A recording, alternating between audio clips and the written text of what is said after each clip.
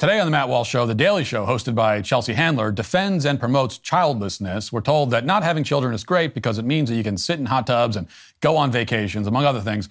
I'll pick through all the problems with that argument today. Also, our sports show here at the Daily Wire Craning Company is breaking some news today about Leah Thomas, the male swimmer who claims to be a woman. The details are repulsive but important.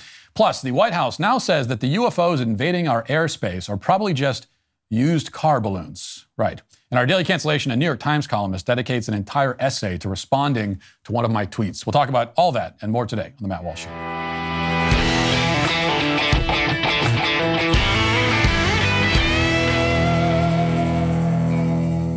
You know, when the going gets tough, you can always count on big tech, said no one ever. We all know big business, especially big wireless, is always looking to lock you down into multi-year contracts with huge penalties. Pure Talk is the antidote to woke wireless companies. They are the only wireless company that offers a 100% money-back guarantee. They're so sure you're going to love their service that if you don't, they'll give you your money back. But I have a feeling you are going to love the service. Stop paying for Verizon, AT&T, or T-Mobile. Cut your bill in half with Pure Talk. Their U.S.-based customer service team makes the switch really easy. Switch over to Pure Talk in as little as 10 minutes while keeping your phone number and your phone as well. Your first month is guaranteed risk-free. So go to puretalk.com, enter promo code Walsh to save 50% off your first month. That's puretalk.com, promo code Walsh. Pure Talk is simply smarter wireless. Well, if you want to understand modern American society, the first thing you need to realize is that lots of people are very unhappy. And those unhappy people tend to think that their unhappiness can be cured by majority vote, essentially. If they can convince other people to live the way that they live and do the things that they do and become as unhappy as they are, then magically it will have the effect of making them happy. And in a similar way, they believe that if they can convince everyone else that they are not unhappy, even though they are indeed deeply and tragically unhappy, then they will become happy. And if none of those strategies work, of course, which they don't, then there's always antidepressants, which also don't work. What I've just described could, of course, be summarized by the cliche, misery loves company. And that, as it happens, would also be a great title for Chelsea Handler's autobiography if she ever writes one. Not that the title of a book that nobody will read really matters. Chelsea Handler, of course, is a comedian. At least I've gathered based on context clues that she's a comedian, or trying to be one anyway. Never actually heard her tell anything that can be immediately recognized as a joke. That is, unless we step back and view her career through a wider lens and see that her entire career is the joke. Maybe this is some sort of like performance art that she's doing. And if that's what she's going for, then she is pulling it off, and masterfully so, I have to say. Now, recently, Handler took the job of guest host on The Daily Show after Trevor Noah's departure. And we can't be sure what the producers had in mind when they hired a shrill, unfunny spinster with all the wit and charm of a bitter middle-aged woman standing in line at Target while loudly complaining that they don't have enough registers open. I can only assume that there are maybe some Trevor Noah loyalists still on the staff who wanted to find someone who could manage to make him seem funny in retrospect. Maybe that's what's going on. Whatever the thought process, it didn't take Handler very long to steer the show in the only direction she knows how to go, which is desperately justifying her own life choices, especially her choice to not have children. And actually, I need to amend that slightly, because it's not that Handler has chosen not to have children, it's that she's chosen not to allow any of her children to live. She is childless today thanks to the 3 abortions that she often brags about. She doesn't have any living children, we should say. She is, however, the mother of 3 dead children, babies who were sacrificed on the altar of her quote-unquote freedom, a freedom that was purchased with the blood of her own children. Just to clarify, that's what we're talking about. Recently, as many people have seen in viral clips of the show, Handler dedicated an episode to defending and promoting her child-free lifestyle. Now, normally nothing involving Chelsea Handler, or The Daily Show for that matter, is worth talking about. But in this case, she inadvertently raises, I think, a few important points that are worth discussing. And so I think it's worth spending a little bit of time on this. So here's Chelsea. One thing that I have made abundantly clear is that I do not want children. I say it on stage. I say it in interviews. It's the first thing I say to myself in the mirror when I wake up each morning, right before I tell myself, God, you're a dynamic woman.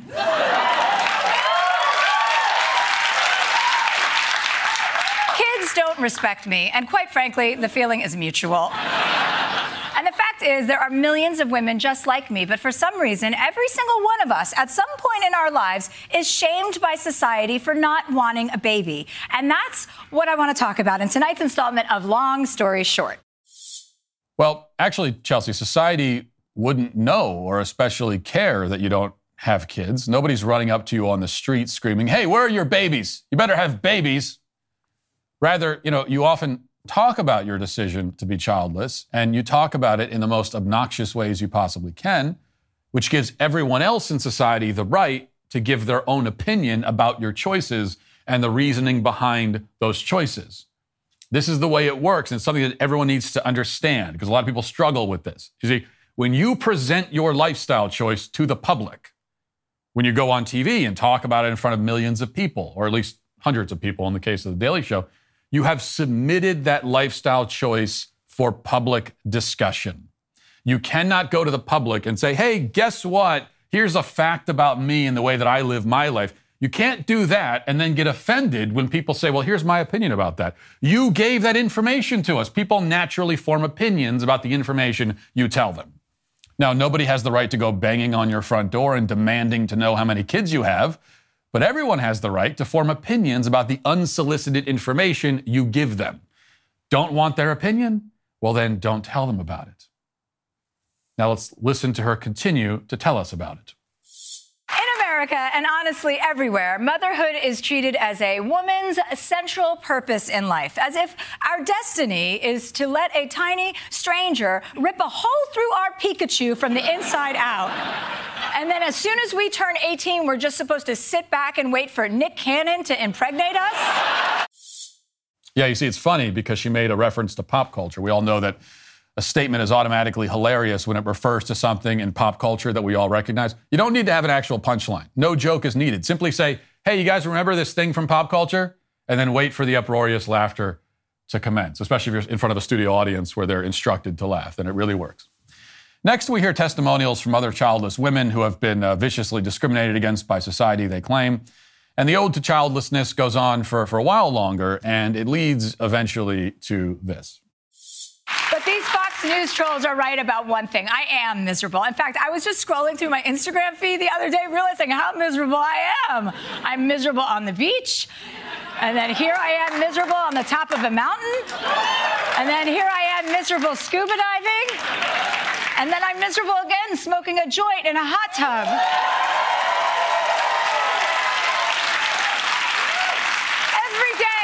Is truly a new circle of hell for me. The simple truth is that I'm not having a kid because I'm happier without them, and that's really not of anyone's concern but my own.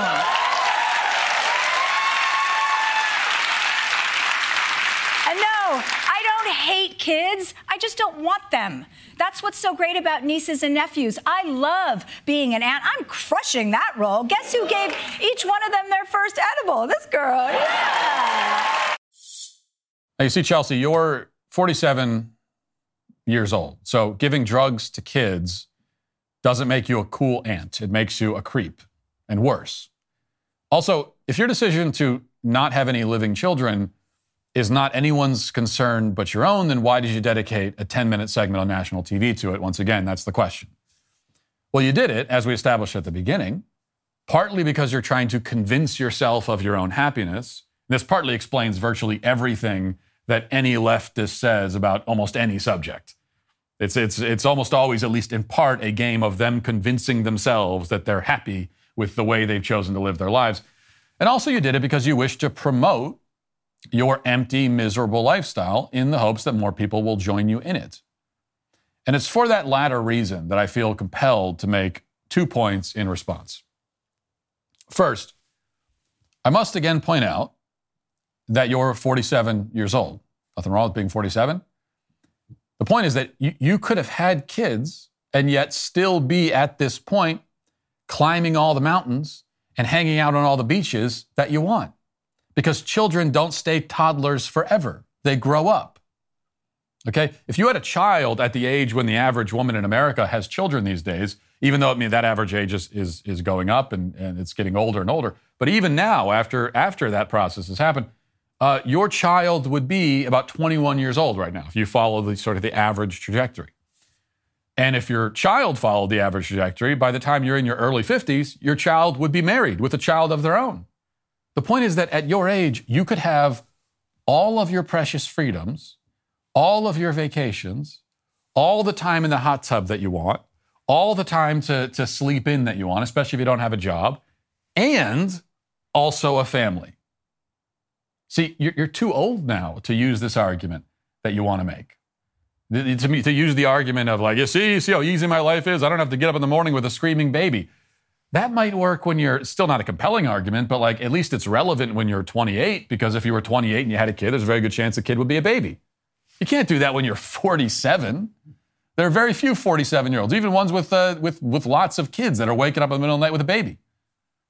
You know, it's like going up to somebody who just finished a marathon and bragging that you get to sit down and relax and you don't have to run a marathon.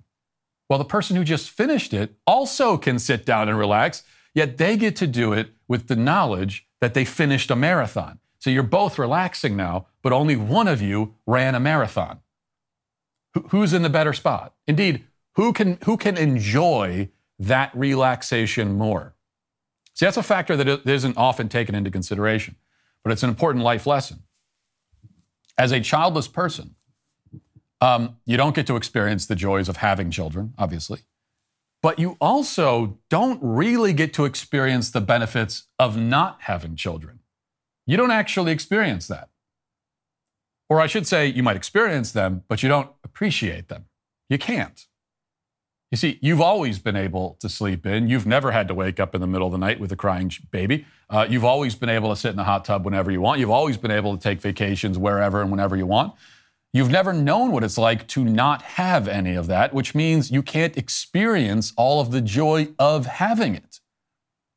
The only people who can truly enjoy not running a marathon are those who've run marathons. It only makes sense for someone who's run marathons to wake up in the morning and say, man, I'm glad I'm not running a marathon today. For all the rest of us, that's just that we've never experienced it before. So every day is not running a marathon. So we never really have that moment of, thank God I'm not running a marathon. This is the catch-22 of life. Only the people who've done something can enjoy not doing that same thing. So older people who've raised young children and have now moved past that phase of life certainly do feel relief that they no longer have to deal with some of the challenges that come with that phase. They also look back and miss a lot of that, okay? You talk to any 47-year-old who's had kids and they've moved past it, you're going to hear them say a lot about how I miss those days, man, I really miss those days. But there are also parts of those days that they don't miss. They don't miss having to wake up in the middle of the night or wake up early in the morning with a kid. They don't miss that. They're relieved to be past that. But you don't have that relief because you never were in that phase. You didn't earn the relief. They did. So they feel it in a way that you never will. Then again, I should also note that even parents of young children can still sit in hot tubs and go to the beach and enjoy and even climb mountains if they want. It may take more planning. It may involve complications that you don't have to deal with if you don't have kids. But despite popular misconceptions, you don't have to put your life on hold when you have kids. You don't have to give up really any of the things you like to do or any of your passions. I mean, provided that they're fruitful and good things. Instead, you learn to be intentional with your time. You learn to make good use of the time that you have. And that's a skill that you, Chelsea, would have done well to acquire, but you clearly never did. Second, and finally, having children, and this is maybe the most important point, having children will not automatically make anyone happy. That's true, okay? Nobody is claiming that if you have a baby, you will immediately become unspeakably happy and you'll remain that happy forever, experiencing an unbroken chain of pure, uncomplicated joy until the day you die. That is not the case, and nobody has ever said that it's the case. In fact, if you're determined to be miserable as a parent, there will be many opportunities presented to you to be as miserable as you want to be. No, the point is that parenting opens up the possibility for joy, unique kinds of joy that are simply not available and are indeed in some ways inconceivable to non-parents. So the happiness that you're talking about, Chelsea, vacations and hot tubs and so on, these are self-centered things. You're happy because of the comfort and entertainment that's being provided to you. There's nothing wrong with that in moderation. Everyone is familiar with that kind of happiness, and it's available to everyone, parents and non-parents alike. But the joy of parenting and of family life is a joy found in caring for someone else. And that is a joy that you, Chelsea, have never in your life experienced, ever. You can't conceive of it. You don't know what it is. You have lived your whole life without it and will die without it and will be worse for it. This is the joy in giving, in loving. It's the joy found in the bond that holds families together. It's a simple joy, and it's free. And it's more pure and more beautiful than any joy that can be provided to you by a vacation resort. It's a joy that, if you open yourself to it, makes you a better person. It makes you less selfish, less superficial, less focused on your own needs and wants. In other words, a parent who opens themselves up to the joy of parenthood will become, well, a lot less like Chelsea Handler. And that is perhaps the best advertisement for parenting that I can offer. Now let's get to our headlines.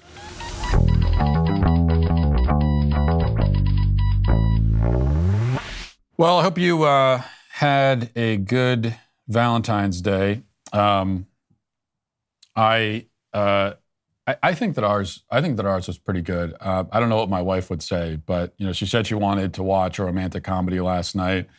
Very cliche, stereotypical Valentine's Day type of thing. It's an after-weight dinner, the kids went to bed. She said she wanted to watch a romantic comedy.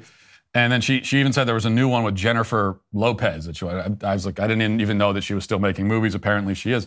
But I convinced my wife instead to watch the 1997 Kurt Russell action flick Breakdown, which is a movie where Kurt Russell gets kidnapped by evil truckers and he has to go and kill them all and rescue her from the kidnappers. And it's a great film. It's seriously underrated, by the way. I think it's one of my favorite films, certainly one of my favorite action flicks of the 90s. And I talked her into watching that instead, and she was not impressed. Which, look, I understand it's not a romantic comedy, but it is a romance. He rescues his wife from evil, murderous truckers. What is more romantic than that? And there's not a lot of comedy. There is a scene at the end, spoiler alert, where Kurt Russell throws the main bad guy over a bridge, and then he's like lying at the bottom, in this ravine, and his body's broken on all the rocks, but he's still alive. And then this semi-truck falls right on top of him. And it's pretty funny. To me, it's funny. So you've got romance and you've got comedy together. Maybe not in a holistic way, but it's there. And so I thought it was a good Valentine's Day viewing, but apparently not. You live and learn. No Kurt Russell action movies on Valentine's Day. It's fine. But at least, last year we went to Cracker Barrel on Valentine's Day. So, this was at least a step up from that. All right, so I want to start with this. Our friends over at Crane & Company, this great sports show here at the Daily Wire, are breaking some news this morning, and it starts with Riley Gaines, who is one of the female collegiate swimmers who competed against Leah Thomas, who is the male swimmer pretending to be a female and was allowed to compete against women. Now, Riley Gaines is one of the few women who was directly impacted by this and has had the courage to speak out. Not the only one, but one of the few. And they had an interview with Riley Gaines. I think we have a brief clip of that interview. Let's go ahead and play that. If we let it, there will be men pretending to be women that ruin women's sports. But ranking first was a person I had never heard of before. And of course, this name was Leah Thomas. Leah Thomas did, in fact, formerly swim on the men's team for 3 years. I thought surely the NCAA wouldn't let this person compete with us. The NCAA official looks at me and says, "Great job, y'all tied. The trophy goes to Leah." And he said, "Well, for photo purposes, Leah has to have it." Wow. Leah Thomas, who used to be Will Thomas, is now dating someone that used to be a man that's now a woman, and they consider themselves lesbians. Very interesting dynamic. The things they practice actively are interesting. They cut off parts of their male parts, but left other parts, these testicles. are in a jar. Stop. We were being sidelined to validate the feelings and the identity of a man. Okay, so there's some of what was revealed, and Jake Crane on his Twitter account has laid out a thread this morning with a lot of this information at @JCrane_ if you want to go see it for yourself. So I'll read a little bit from this, and this is what it says. It says, this is a thread we never expected to write. We sat down with NCAA women's swimmer Riley Gaines, and she shared some info about Leo Thomas. So we did some digging, and now we have a lot of questions. Is this what the NCAA thinks a woman is? Warning, what we found is jarring. And I don't know if that's an intentional pun, given some of the information we find out later, the jarring part, but there's some literal jarring that has gone on, apparently. Leah Thomas appears to have 2 Instagram accounts. His public account, Leah K. Thomas, featuring a small handful of generic photos promoting messages like let trans kids play. Then a private account, which is Leah, basically Leah Timmis with an I rather than an O. In our research, we found the observant, Nicole Walrose, the name, who identified multiple IG posts about autogynephilia that Leah Thomas, under the account Leah Timmis, allegedly engaged with. AGP, autogynephilia, is a male's propensity to be sexually aroused by the thought of himself as a female. A similar image liked by Leah Timmis is still found on Instagram account of Gwen Weisskopf, which is Leah's alleged romantic partner. Gwen, who identifies Leah as his girlfriend, is also a quote-unquote transgender woman. According to a GoFundMe for Gwen's breast augmentation, he's also an unlicensed social worker living in Philadelphia. And then more information about this person. Some of the stuff I don't even want to read. It's so disgusting. Are Gwen and Leah in an exclusive couple or in a polyamorous sex pod? One user called Crybaby Hell writes, nice polycule, liked by Gwen on a photo of Leah, Gwen, and 2 other trans people. In the post, Gwen tags a 3rd member via a stuffed animal in bed with Leah. So then apparently there's some sort of polyamorous thing going on. And later on we hear about Gwen posted a mysterious round-shaped organ-looking item in a clear ball jar. So does this mean that testicles were removed and put in a jar? I guess we're left to speculate about that. There's some Satanism stuff. A lot of very disturbing images as well that they dug up. And all of this is, it's posted to the internet, but a lot of the stuff is on private accounts. Some of it was on public accounts, just nobody took the time to go and find it. Now, so what's the point here? I think the point's rather obvious.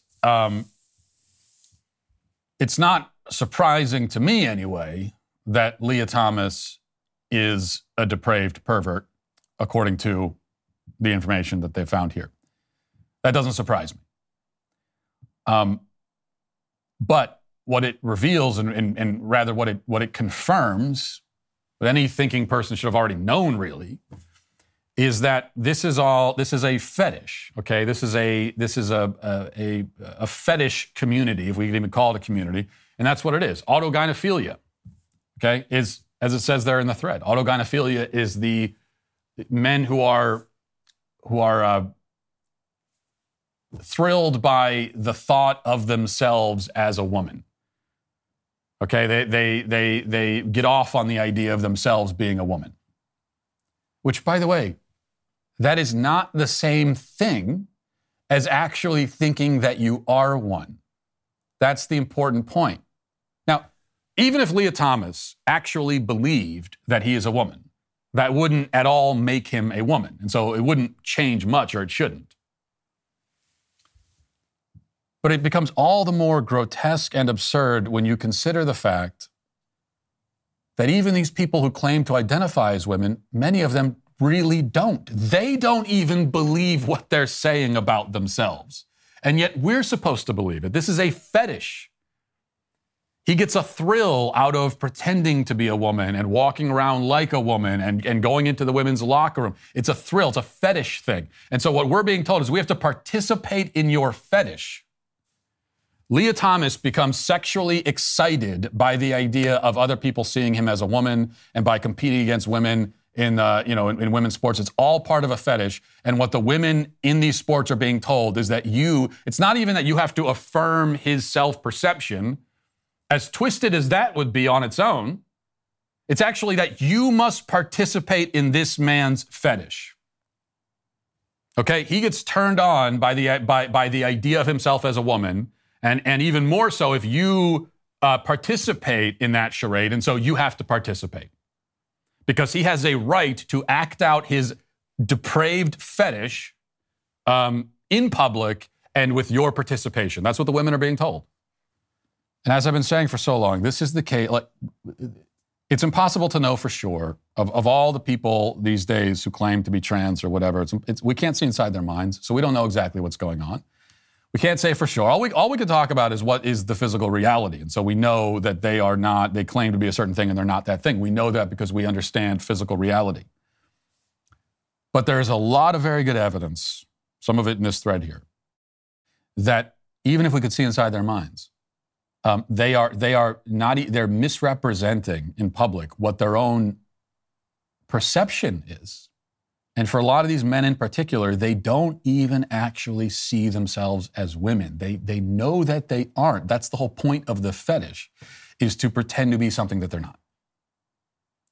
Autogynephilia explains, can't say what the percentage is, but it's a large percentage of these trans, quote unquote, trans men. Especially the men who, quote unquote, transition later in life, even if it's when they're 19 or 20. But in particular, the case is, think about someone like Rachel Levine transitions as middle-aged man. This is not someone who the whole time had really thought of himself as a woman and perceived himself that way. This was a sexual fetish that he finally decided that he was going to dedicate his entire life to, and also require everyone else to participate in that. That's what so much of this is. Now, for women, it's often a very different thing, especially adolescent girls who get caught up in this. For them, it is social contagion. It is self-loathing. It's fear about their own bodies and the way that their bodies are changing. It's a lot of that. It's like it's a fear and loathing of who they are that's being expressed in this way. So there are many different kinds of motivations that lead a person to this conclusion of claiming to be trans. But the really important point, again, is that we often talk about these people and say, well, they're confused. In many cases, they're not even really confused. They understand what the reality is, but they have other motivations. And that's the case for Leah Thomas, pretty clearly. Nikki Haley announced her candidacy for president yesterday, and here's Whoopi Goldberg on The View trying to explain why she opposes it. The Republican I hate to ruin it for you, but the Republican playing field for the 2024 presidential race just got a little bigger. Former South Carolina Governor Nikki Haley released a campaign ad making her pitch to the people. Take a look. My parents reminded me and my siblings every day how blessed we were to live in America. Some look at our past as evidence that America's founding principles are bad. They say the promise of freedom is just made up. Some think our ideas are not just wrong, but racist and evil. Nothing could be further from the truth. Joe Biden's record is abysmal, but that shouldn't come as a surprise. The Washington establishment has failed us over and over and over again. It's time for a new generation of leadership. You should know this about me. I don't put up with bullies. And when you kick back, it hurts them more if you're wearing heels. I'm Nikki Haley, and I'm running for president. So, Nikki,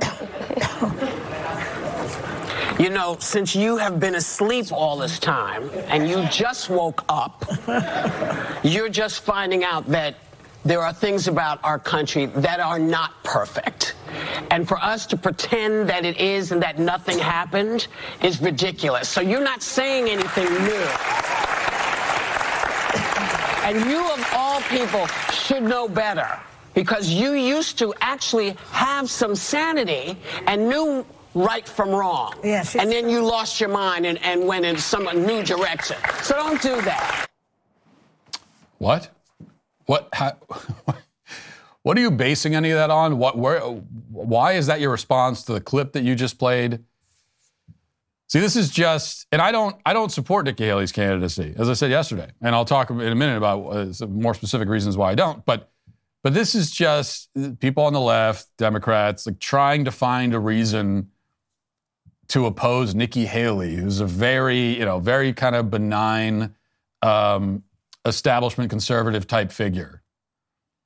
And they're trying to find a reason to oppose her. They don't really have a reason. It's just like it's a reflex. All they know about her is that she's Republican. That's all they really need to know. And this is in spite of all the efforts that Nikki Haley has made to appeal to people like that. Nikki Haley's made many efforts to appeal to the Whoopi Goldbergs of the world and the women of The View. And even after all that effort, this is what she gets in response.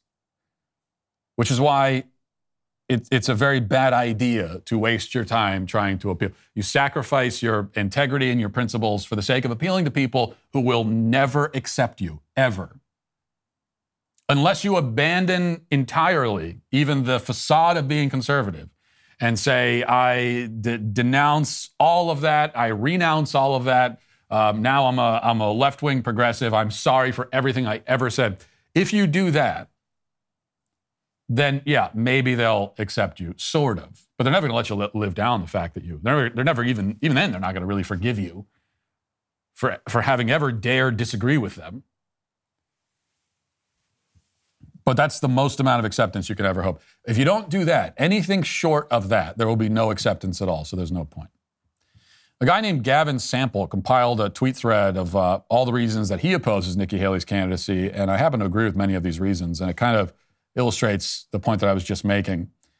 So I'm going to run through some of what he has compiled. For those of us who don't, maybe have not been keeping very close track of Nikki Haley and don't remember everything she's ever said.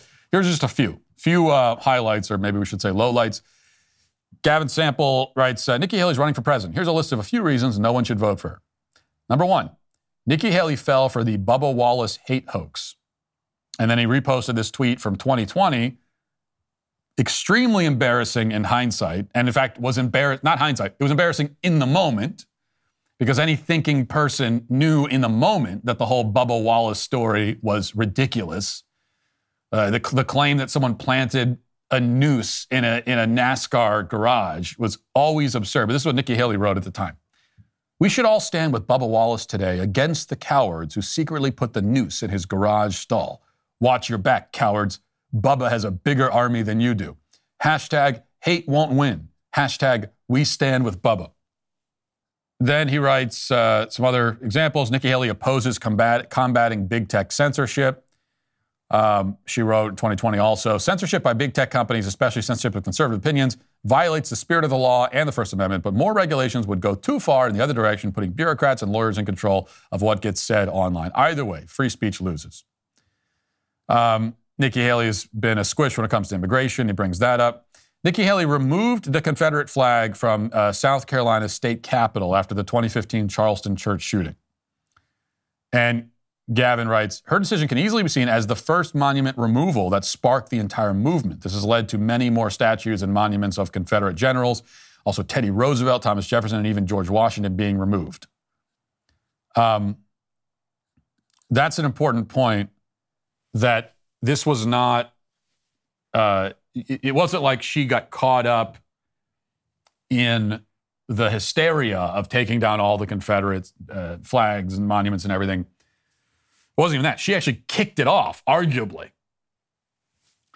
She also wrote this, again in 2020, after George Floyd. We spent the last couple of days celebrating our son's graduation. Tonight, I turned on the news and I'm heartbroken. It's important to understand that the death of George Floyd was personal and painful for many. In order to heal, it needs to be personal and painful for everyone. That is precisely what the left, people like AOC and Ilhan Omar and others, Rashid Tlaib and all the rest of them, the squad, that's precisely what they were saying to justify looting and rioting. Well, these people feel pain, and so everyone needs to feel their pain. Even though they actually aren't inflicting that, they're inflicting that pain on other people in their community, not even on the rest of us. Now, there are other things that he brings up, but I think these three alone really tell you everything you need to know about Nikki Haley and any other Republican who did the same thing. You know, it's just, I can never trust you. I can never trust you as a leader when you failed in these moments. Bubba Wallace, the Confederate, taking down the Confederate flag, and then George Floyd, those three things. You got those three things wrong, and that's just it.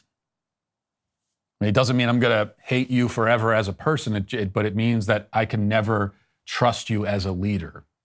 Because those are the moments when your leadership is needed the most. And if you're not there when it's needed the most, then how can I trust you in any other situation? For all this stuff. You know, going along with the Bubba Wallace thing shows, number one, a willingness to go along with the crowd. It also shows that you are easily duped in a way that is very concerning. Either you're easily duped or you're willing to pretend that you've been duped to go along with the crowd. George Floyd, again, you know, going along with the crowd, saying things that can only be construed as promoting and justifying rioting and looting.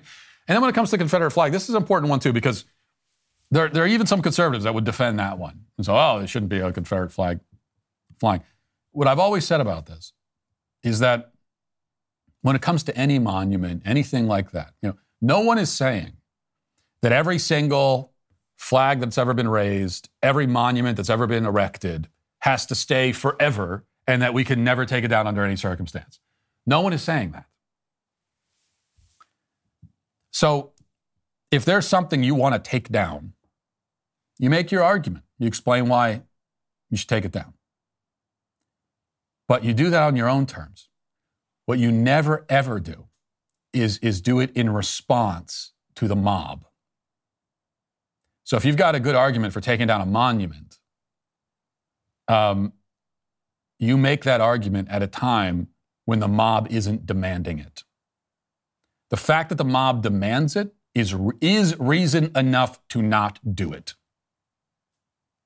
Even if otherwise you could make an argument for it. If the mob demands it, you don't do it. That, again, is leadership. You never cave to the demands of the mob. So, Nikki Haley, not the one we need in this moment or any other moment. This is the New York Post. There are hundreds, if not thousands, of unknown objects soaring in the skies, but they're likely just used car balloons or other benign crafts and not aliens visiting Earth, according to White House officials on Monday. White House Homeland Security Advisor Liz Sherwood Randall said in a virtual briefing, quote, "There are no UFOs. This is not an invasion of aliens." I mean, it's funny, but it's not funny because people are communicating this on platforms that are widely viewed. But despite Sherwood Randall's assurance to the elected officials, the government is still unable to identify the trio of recently downed objects. The first was shot down off of Alaska's Arctic coastline on Friday, the second over Canada's Yukon Territory Saturday, and the third over Lake Huron on Sunday. On the call to governors on Monday, Sherwood Randall said there are hundreds, if not thousands, of objects in the sky. Most are believed to be mundane and could be things like used car balloons or aircraft launched by commercial businesses, she added. Well, like I said yesterday, if you needed any more confirmation that these are definitely aliens, then this has to be it. Used car balloons? Yeah, there's a balloon from a used car lot has become dislodged and is now 40,000 feet in the sky and is moving around in a way that utterly perplexes Navy pilots. Yeah, that's one of the, say what you want about the UFO theories, but, you know, keep in mind that in many of these cases, including what happened over the weekend, you've got trained pilots who this is what they do, and they have laid eyes on these objects, and they come back and report, I don't know what that is, and I don't know how it's moving away around the way that it is. I'm pretty sure that like a Navy pilot knows what a balloon looks like and could easily, at a used car, are you talking about, what used car balloons are we talking about first? Are we talking about those ones, the crazy, the ones with the wacky arm ones? I assume that's what they're talking about, because that's like when you think of a used car balloon, that's the first thing that comes to mind, right? Wouldn't that be really distinct? If you saw that somehow floating in the sky 40,000 feet in the air, I don't know how it gets up that high. Like, I know that a wind gust can take a balloon pretty far, but like, give me a break. But wouldn't that be the most distinct and obvious thing in the world? I mean, wouldn't that be pretty clear that's what it is? Now, you'd have a lot of questions about how it got up there. Maybe it was aliens that brought it up there.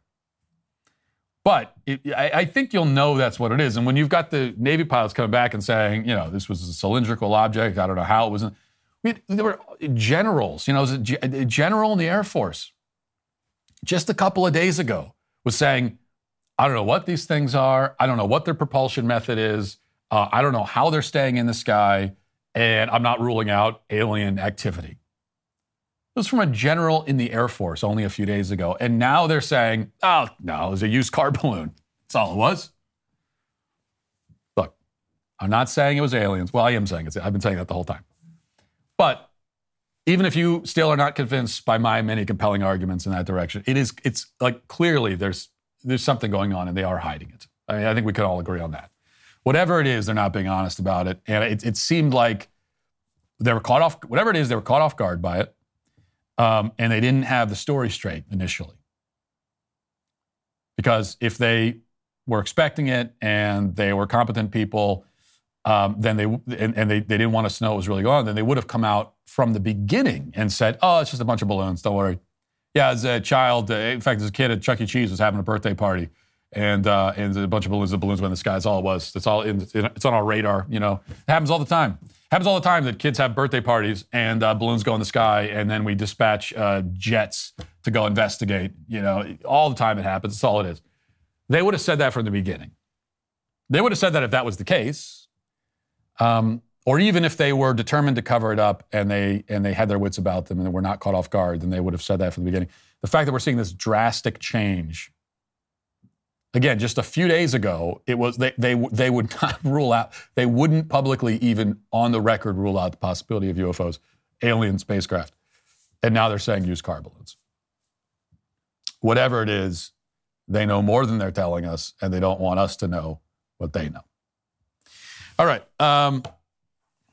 I had one other thing, but I think we're going to save it for tomorrow because we have to get to the comment section. Who makes a Twitter mob fly off the handle with rage? Who's to blame? It's a sweet baby gang. There's a certain holiday in February, very near and dear to all of us here at the Daily Wire. It's normally meant to show appreciation for a special someone. They've had a lot of influence in your life, so some recognition is warranted at the least.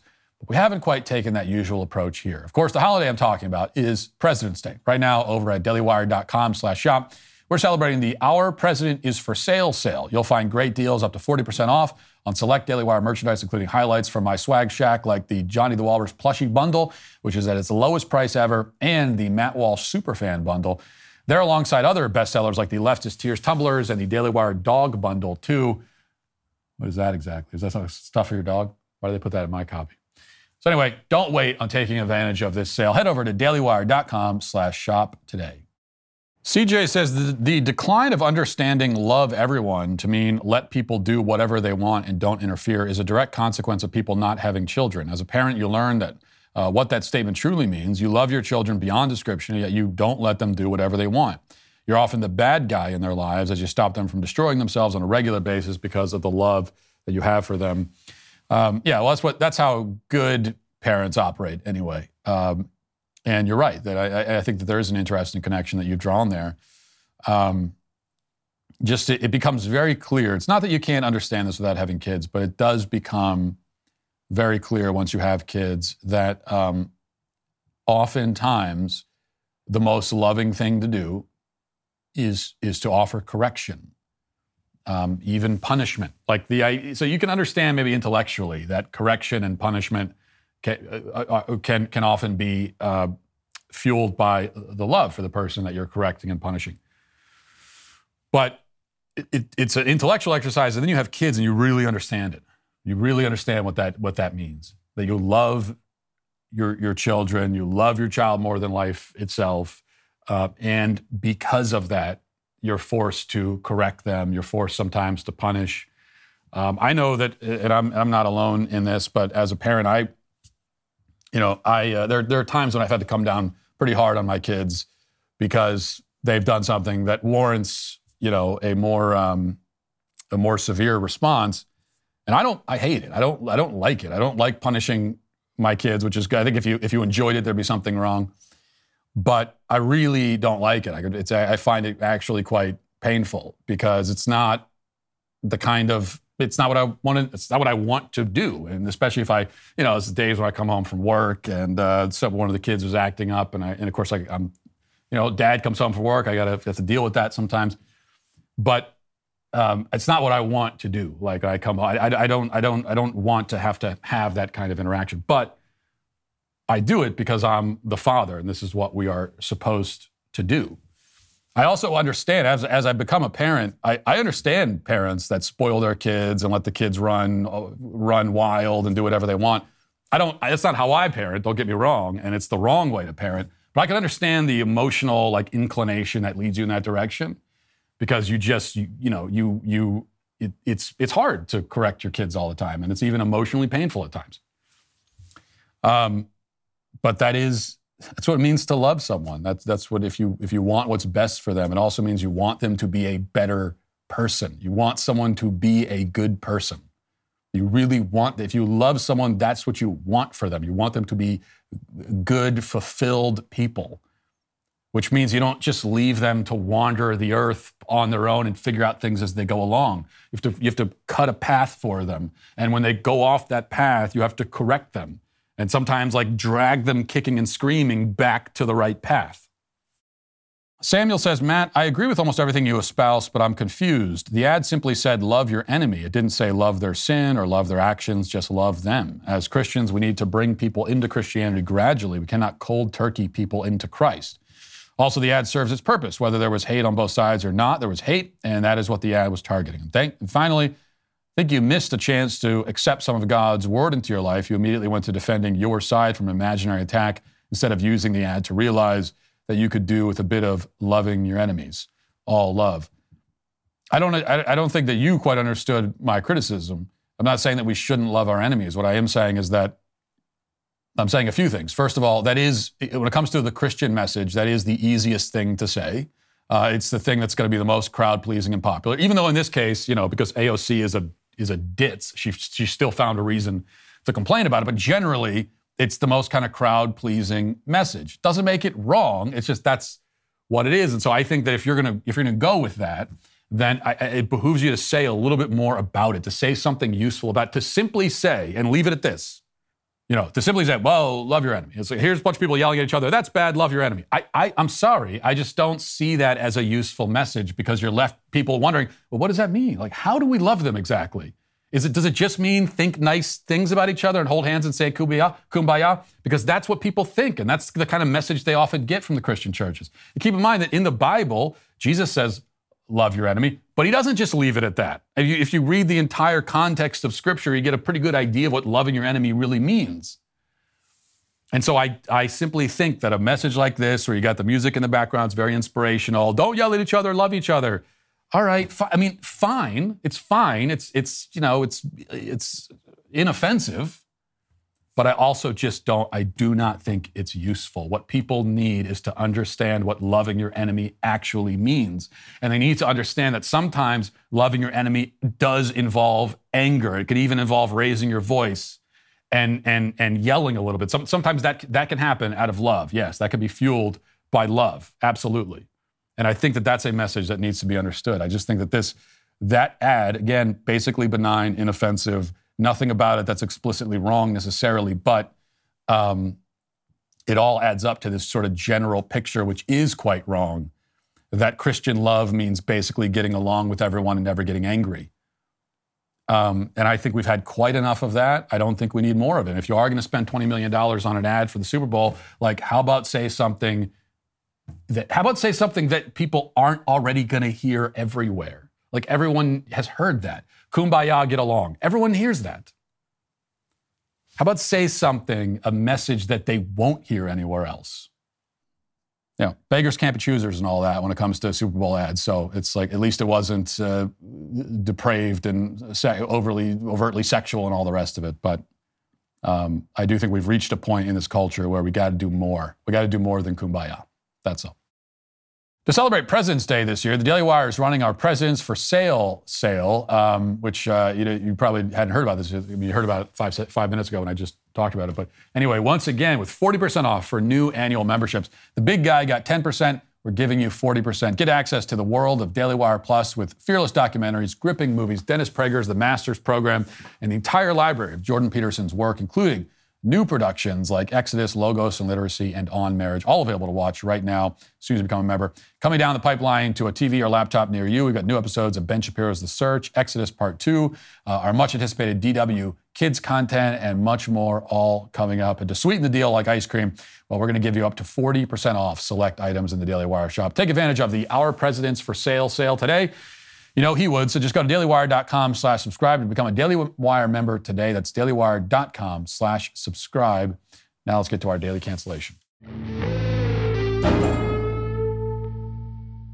Well, it should perhaps tell you something about the cultural relevance of the New York Times that a New York Times columnist wrote an entire editorial responding to one of my tweets, and I just found out about it today, a week after it was published. I didn't even know that it happened. And that writer is David French, a man who still pretends to be a conservative and yet is notorious for articles like the one he wrote in October for the Dispatch, where he complained that laws being passed to protect children from the trans agenda are taking the culture war too far and, quote, threatening foundational American rights. So he's a conservative who is deeply repelled by anything or any idea that can be remotely described as conservative.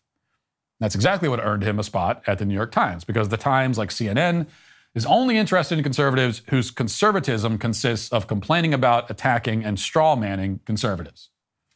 And that's exactly what David French did in his latest New York Times op-ed, which was written in response to my now infamous tweet a couple of weeks ago, where I made the apparently radical claim that men want loving wives and they appreciate hot meals.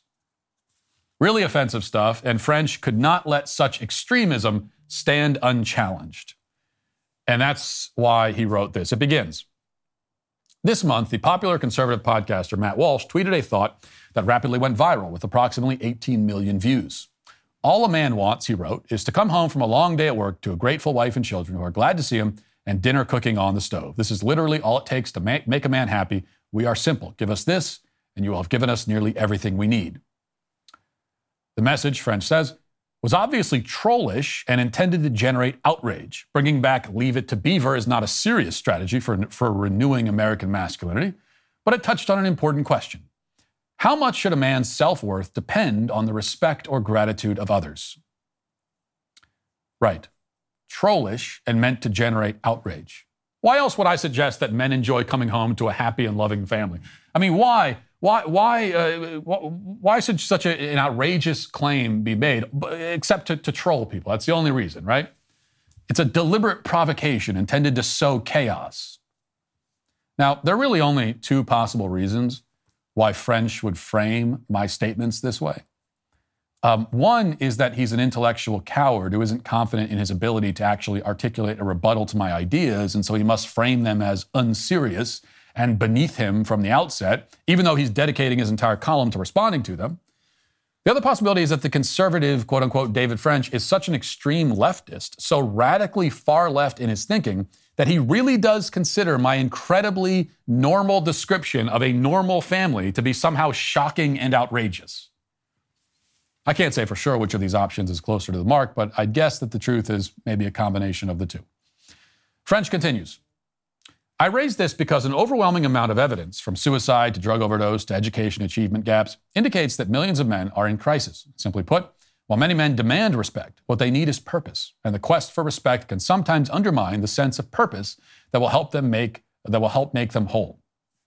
To put it more simply still, what men need is not for others to do things for them. They need to do things for others, for spouses, for children, for family, and friends and colleagues. Okay, now, he's not wrong, obviously, that men need purpose. I say that all the time. I never suggested that they don't need purpose. In fact, in the tweet that he's responding to, I suggest exactly the opposite. The reason why a man finds joy in returning home from a hard day's work to a warm and loving home is that it strengthens and vindicates and validates his purpose in life. In that moment, he feels fully grounded in his purpose. He knows what his purpose is. A man who returns home to a loving family returns home to his purpose. Now, French either doesn't understand that or, again, is pretending to not understand it. We'll read one more passage just to get the full context of his argument. Quote, "The demand for respect is a hallmark of much right-wing discourse about masculinity. In this narrative, too many women don't respect their husbands and the culture more broadly devalues men. Part of this argument has merit. Yet there's a danger in the quest for respect. Finding happiness in another person's regard is elusive and contingent. After all, we have little true control over how others perceive or treat us, yet when we're denied what we demand, we're often filled with helpless rage. More important, a demand for respect or honor should be conditioned on being respectable or honorable. When a man demands respect without being respectable, that often looks like domination and subordination. To elevate himself, he must belittle others. Virtuous purpose is worth more than any other person's conditional and unreliable respect. It is rooted in service and sacrifice, not entitlement. And those qualities bring a degree of meaning and joy far more important than the gift that others, the grateful spouse who cooks dinner, the implausibly reverential children, can ever offer. What we do for others is infinitely more rewarding than what we ask them to do for us." Okay. All of that is a response to the tweet that I wrote. Now, again, not everything he's saying here is wrong. I'm not going to play the Frenchian game of pretending that some relatively normal idea is outrageous and offensive. But you have to read between the lines a little bit and also keep in mind the statement, my statement, that his argument is supposed to rebut. And when you take into account that context, you see that French's point is one that, in fact, every left-wing feminist would agree with, though even they wouldn't put it as explicit as he has here. Men should not want anything. Men have no right to desire anything. Least of all should they have any emotional needs. Men are meant to operate in a vacuum where they pursue purpose entirely unaffected by their surroundings.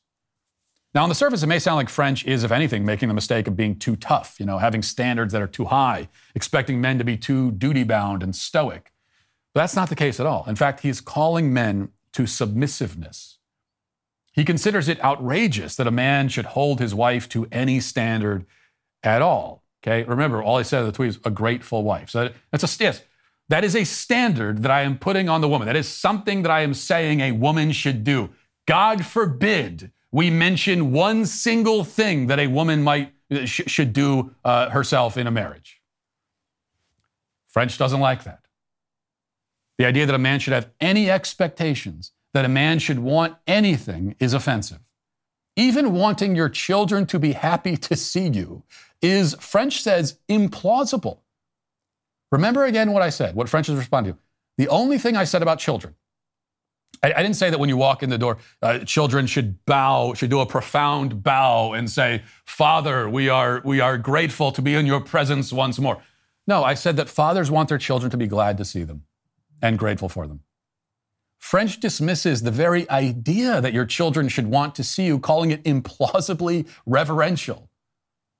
Maybe we're learning something about how his own kids treat him. I don't know. I can't understand otherwise why you would consider it implausible that your children would be happy you walked in the door.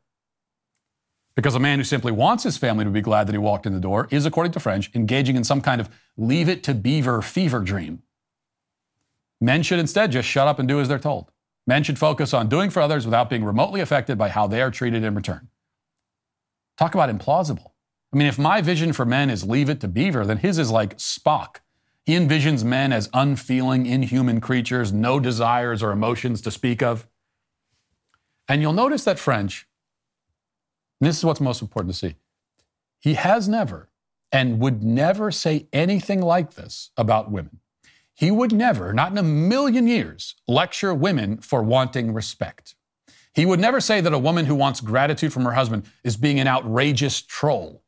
He would never say that a woman who expresses her emotional needs is engaging in some kind of ludicrous fantasy and shouldn't even be taken seriously. That's because this is not French being like a hard-ass drill sergeant barking at everyone to stop whining and just get on with it. If it was, I'd be sympathetic to his approach, even if I disagreed with his argument. But instead, French is cowering to the feminist double standard, which says that men can never talk about what they want. Only women can do that. Because that is the thing that upset everyone. That's why they're still talking about that tweet 2 weeks later, because I dared to say one single thing about what men want. You're not allowed to do that, ever. And David French is here to enforce that rule.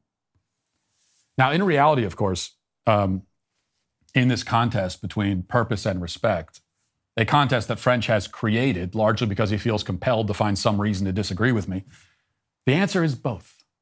Men need purpose and respect. You cannot remove one from the equation without severely diminishing the other. A man who has respect will be more likely to understand and his purpose, and a man with purpose is more likely to have respect. What this means for a wife is that if you are a wife and you want to help your husband live with purpose, then you should respect him and show that respect and make sure that he sees it and feels it. That doesn't mean respect is entirely unconditional. It doesn't mean that a man should be respected no matter what he does at all. It simply means that if you love your husband and you want him to be happy, and especially if you realize that he's trying his best, even if it's not perfect, he's not a perfect person, he's trying, and you want him to be the best version of himself that he can be, then you will help fuel him in that direction, which means showing him respect. You know, my wife will often say to me, not every day, not following some kind of script or timeline, but she will often say that she appreciates how hard I work for the family. She's grateful for the sacrifices I make. She'll sometimes say that to me in person. Sometimes she'll send me a text just randomly during the day when I'm at work with a message like that. She lets me know that she notices and she cares and that it matters to her. And that, yes, she's grateful. These kinds of acknowledgments, they fuel me and motivate me in a way that nothing else can. You know, I'm very happy to have a loving and grateful wife and children. Guess what? Yeah, my kids are also happy when I walk in the door. I never knew that was implausible, but this implausible fantasy has come into fruition in my own life, if you can believe it. And there are many other men who have the same happiness. And I want those who don't have that happiness to experience it. That was my whole point. And yes, it was a point that focused on the needs of men. Much could be said about the needs of men, or rather what men should do. There are plenty of things that could be said about the responsibilities of men. Much could be said about what men should do for their wives. And much is said about that all the time. It's okay to flip the coin over and look at the other side from time to time. It's not only okay, but necessary. Even if it offends guys like David French with the New York Times, who is today canceled. And that'll do it for this portion of the show. Let's move over to the members block. Hope to see you there. If not, talk to you tomorrow. Godspeed.